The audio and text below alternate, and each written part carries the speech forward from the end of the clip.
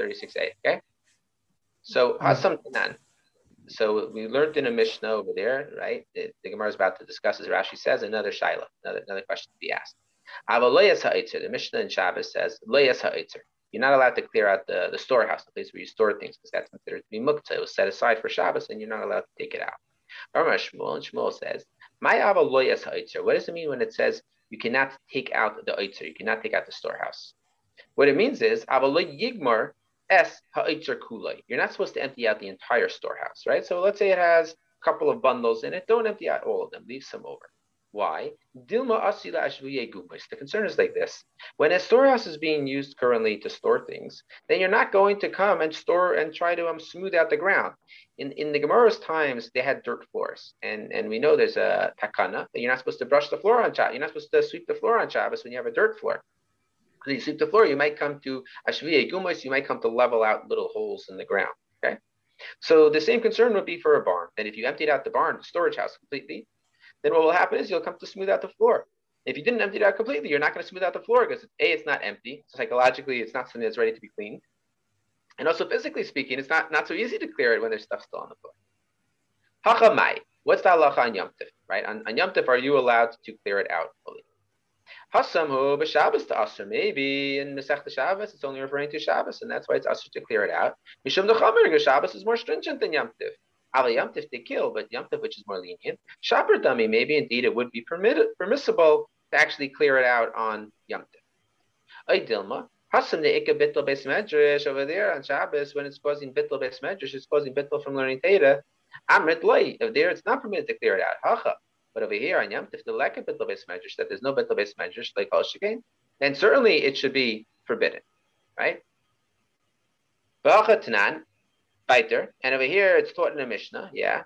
Meshilan Paris Derech Aruba B'Yamtif. You're allowed to lower the Paris, to lower the fruits down through a Aruba, which is in Parshas Nayach, right? In Yana Diyema, right? So you're allowed to lower it through the Aruba, through the skylight on Yamtif.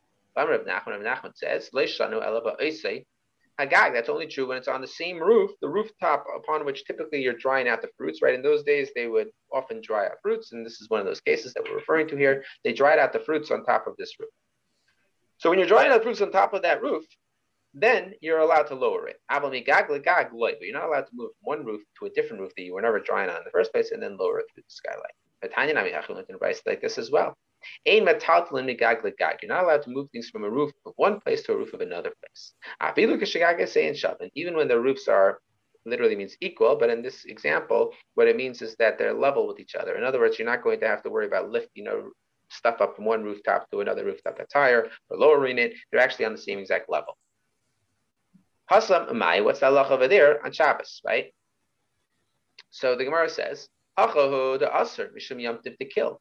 Over here, it's forbidden because Yom Tov is more lenient, and since Yom Tov is more lenient, therefore we said that we should be more, and therefore you're going to come to be more lenient, right? This is a principle that we've constantly been coming up against in Masechtas Be'ah, which is that if Yom Tov in general is more lenient and people treat it more leniently, well, then we have to be more stringent for the sake of ensuring that people don't completely disrespect it, right? Similar idea we had in Masechtas Yuma regarding the Para Aduma.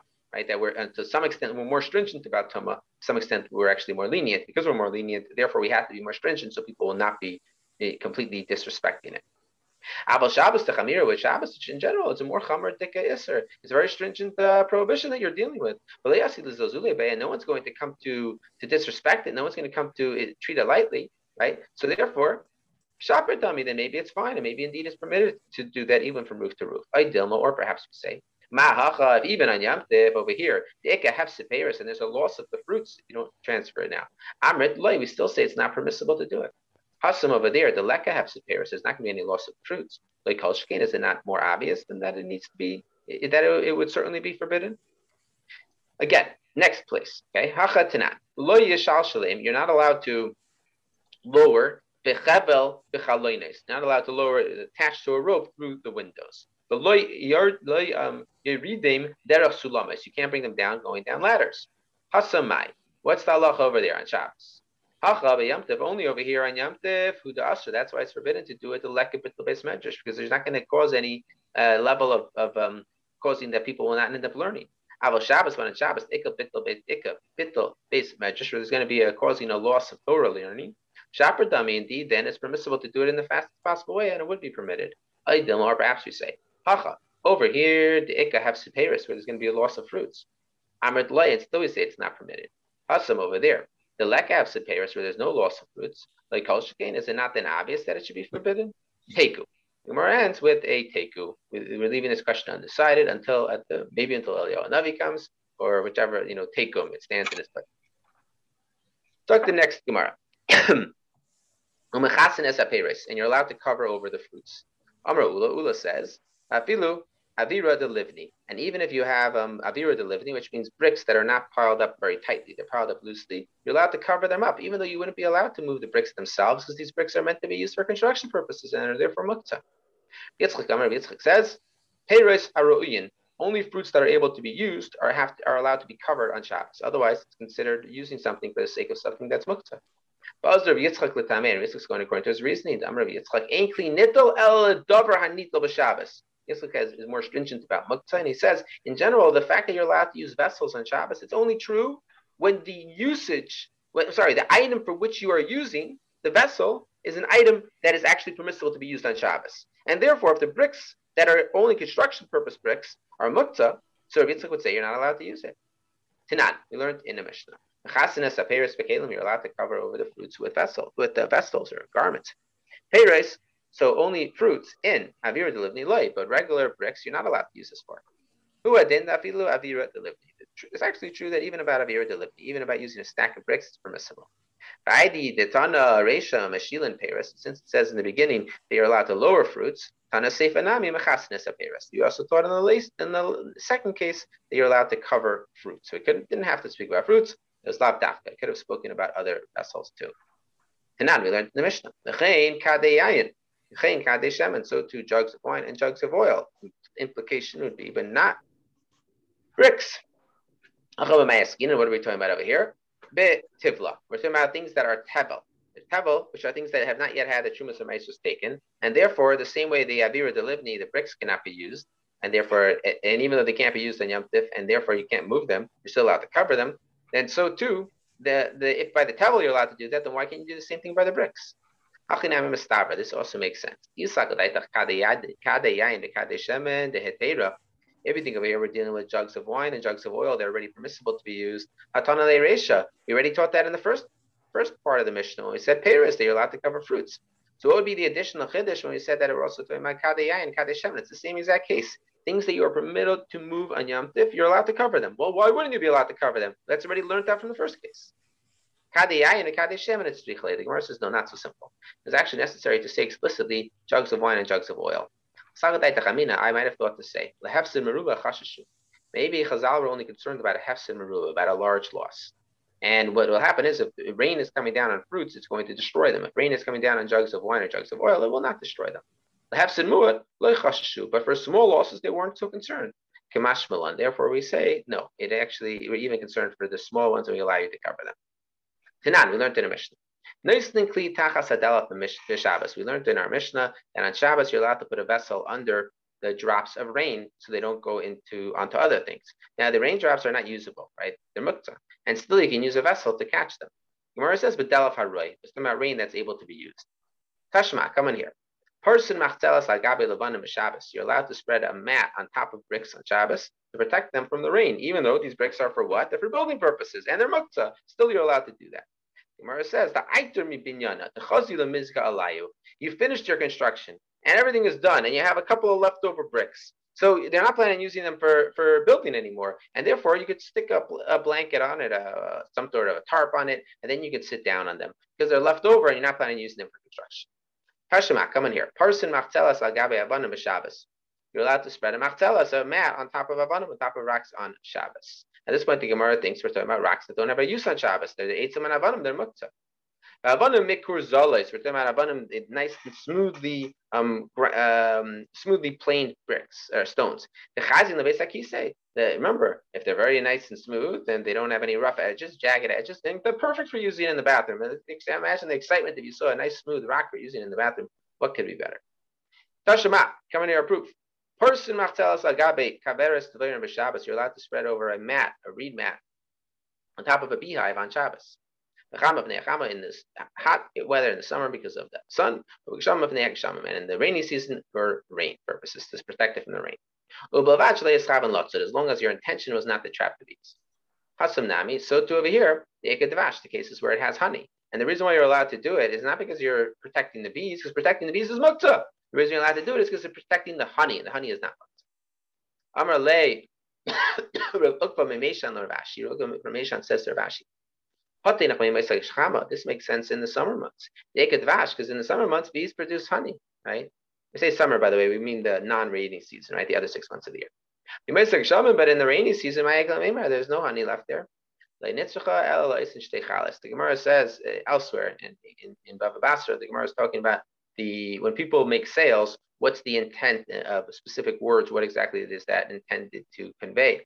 So when you sell a beehive, you sell the beehive together with 2 honeycombs, because if you don't sell the 2 honeycombs, then the bees don't have the food, the necessary energy to do what they need to do to get the beehive started again.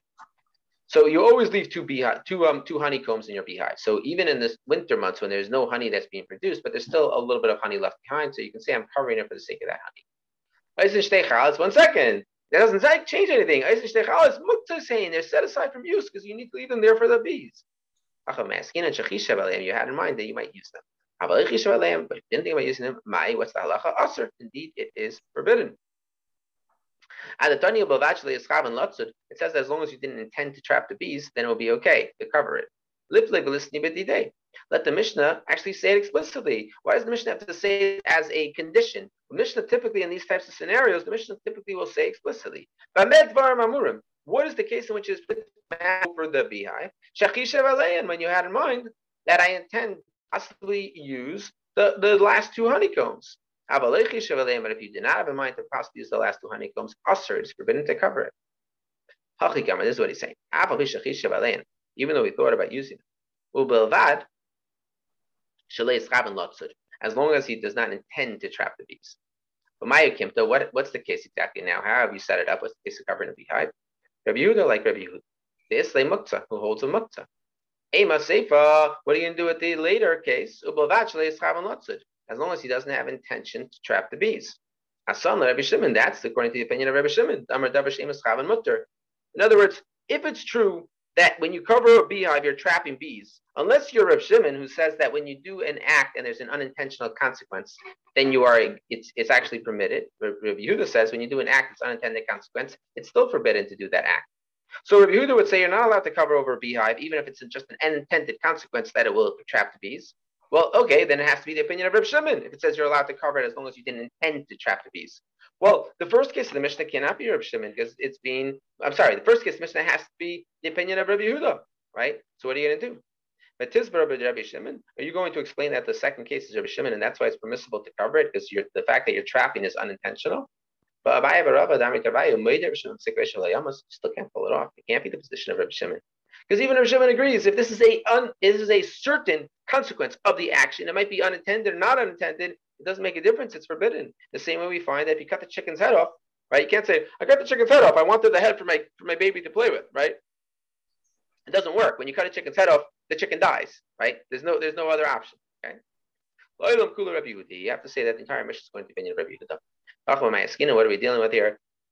This big fee, where you did cover the beehive, the beehive has a little bit of an opening, and that little opening, the bees can actually escape from, and therefore they're not considered caught unless you intended to catch them. But and do not explain according to Rabbi Yehuda, as long as you didn't have in mind to trap the bees. Rather say, rather read, not that you didn't intend to trap them, because guess what? If they're not really trapped, it doesn't make a difference if you intend to trap them or not, because they're not really trapped. You have to say the case is really meant to be read as that you did not make it into a mitsuda, you did not make it into a situation in which it was actually capturing the bees. Shita, this is obvious. What might you have thought to say? Maybe you only say that when you trap something, it's only forbidden if it's a kind of thing that is typically trapped. But if it's a species that typically is not captured, then maybe that's not true. Rav Ashi says, does the Mishnah say that we're talking about in the summer and in the winter? It says in sunny weather because of the sun. Ubegeshamim, and the rainy weather because of the rain. So what does this mean?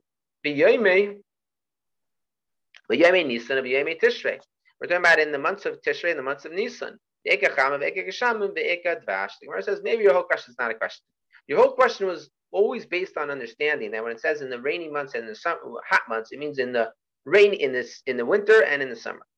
And in the winter, we know that there's no honey. Maybe really you should read it as these transitional months when you're going from the summer season to the rainy season to the summer season.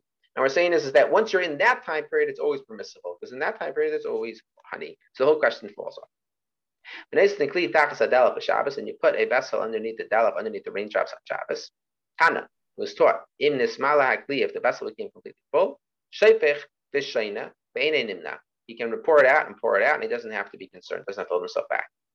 There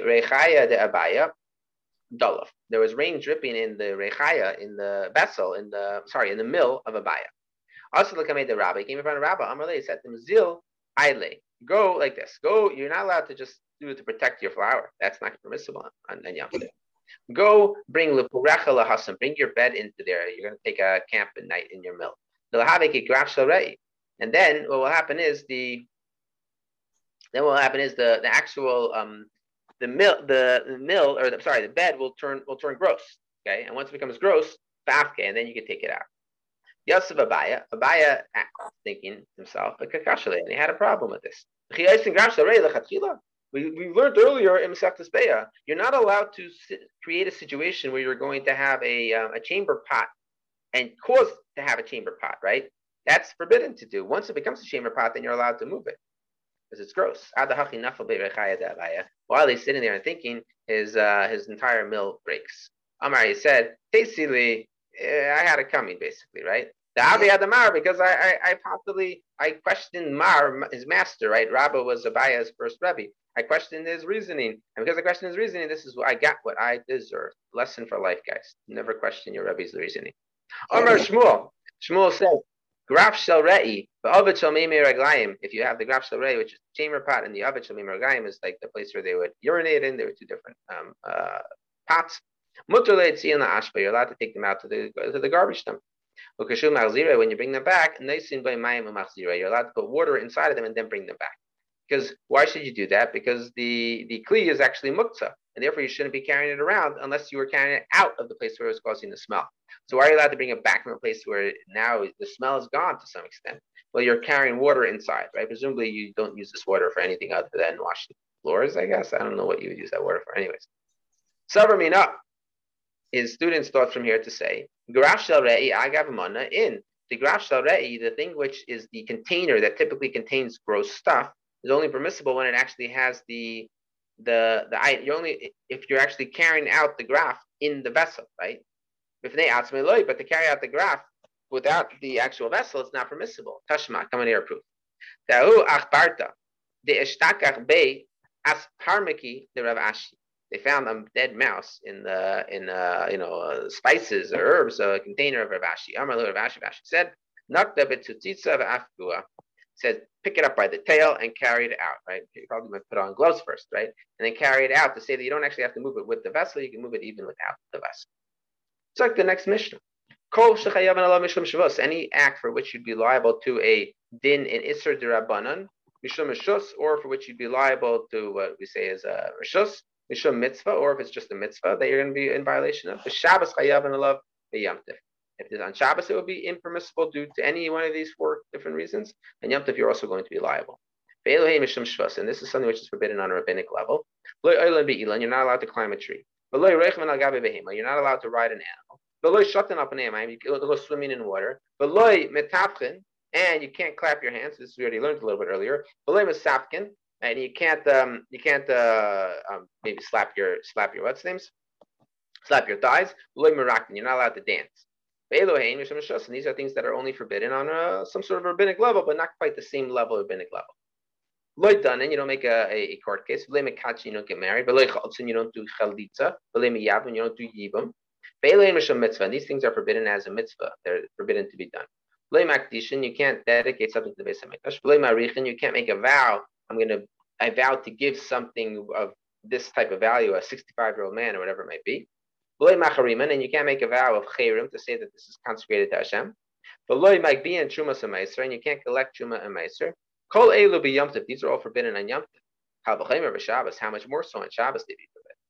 Ein ben Yom Tov l'Shabbos ela eichal nefesh bilvad. Right, as we know, the only difference between Yom Tov and Shabbos is that on Shabbos, eichal nefesh is also forbidden. Right, things which are necessary for food, or things which are davar hashava l'chal nefesh, food-like type preparation that are necessary for all, or then that is permissible on Yom Tov and not on Shabbos. Why can't you climb a tree? The concern is perhaps you'll take off a branch, you'll take off a fruit. You can't ride an animal. Maybe you'll leave the tchum, you'll go with the animal past the tchum, and therefore we don't want you to do that. You have to say from here is that tchumen is daraisa, that the laws of tchum must be daraisa. Why? Because if it's only darabanan that you can't go more than 2,000 amos out of the city, well then why do you need to be concerned? Why would the chachamim make gzeira l'gzeira? So rather, the concern is something else. We don't want to be forced to say that tchumen is daraisa, because that's really machlekes tanaim and machlekes amoraim and machlekes rishonim. So instead, what we're going to do is we're going to say that the concern why you shouldn't ride an animal on Shabbos is because it's a concern that you might then come to break off a branch and use it as your whip. You can't go swimming in water. The concern is that you'll make yourself a life-saving raft. You can't clap, you can't do a knee slapper, and you can't do dancing. Because maybe then you'll come to, once you start doing some dancing, maybe you'll then actually come to fix a musical instrument, which would be a problem of masakin mana, of makin b'patish, final act. And you're not allowed to make judgments. What do you mean you're doing a mitzvah?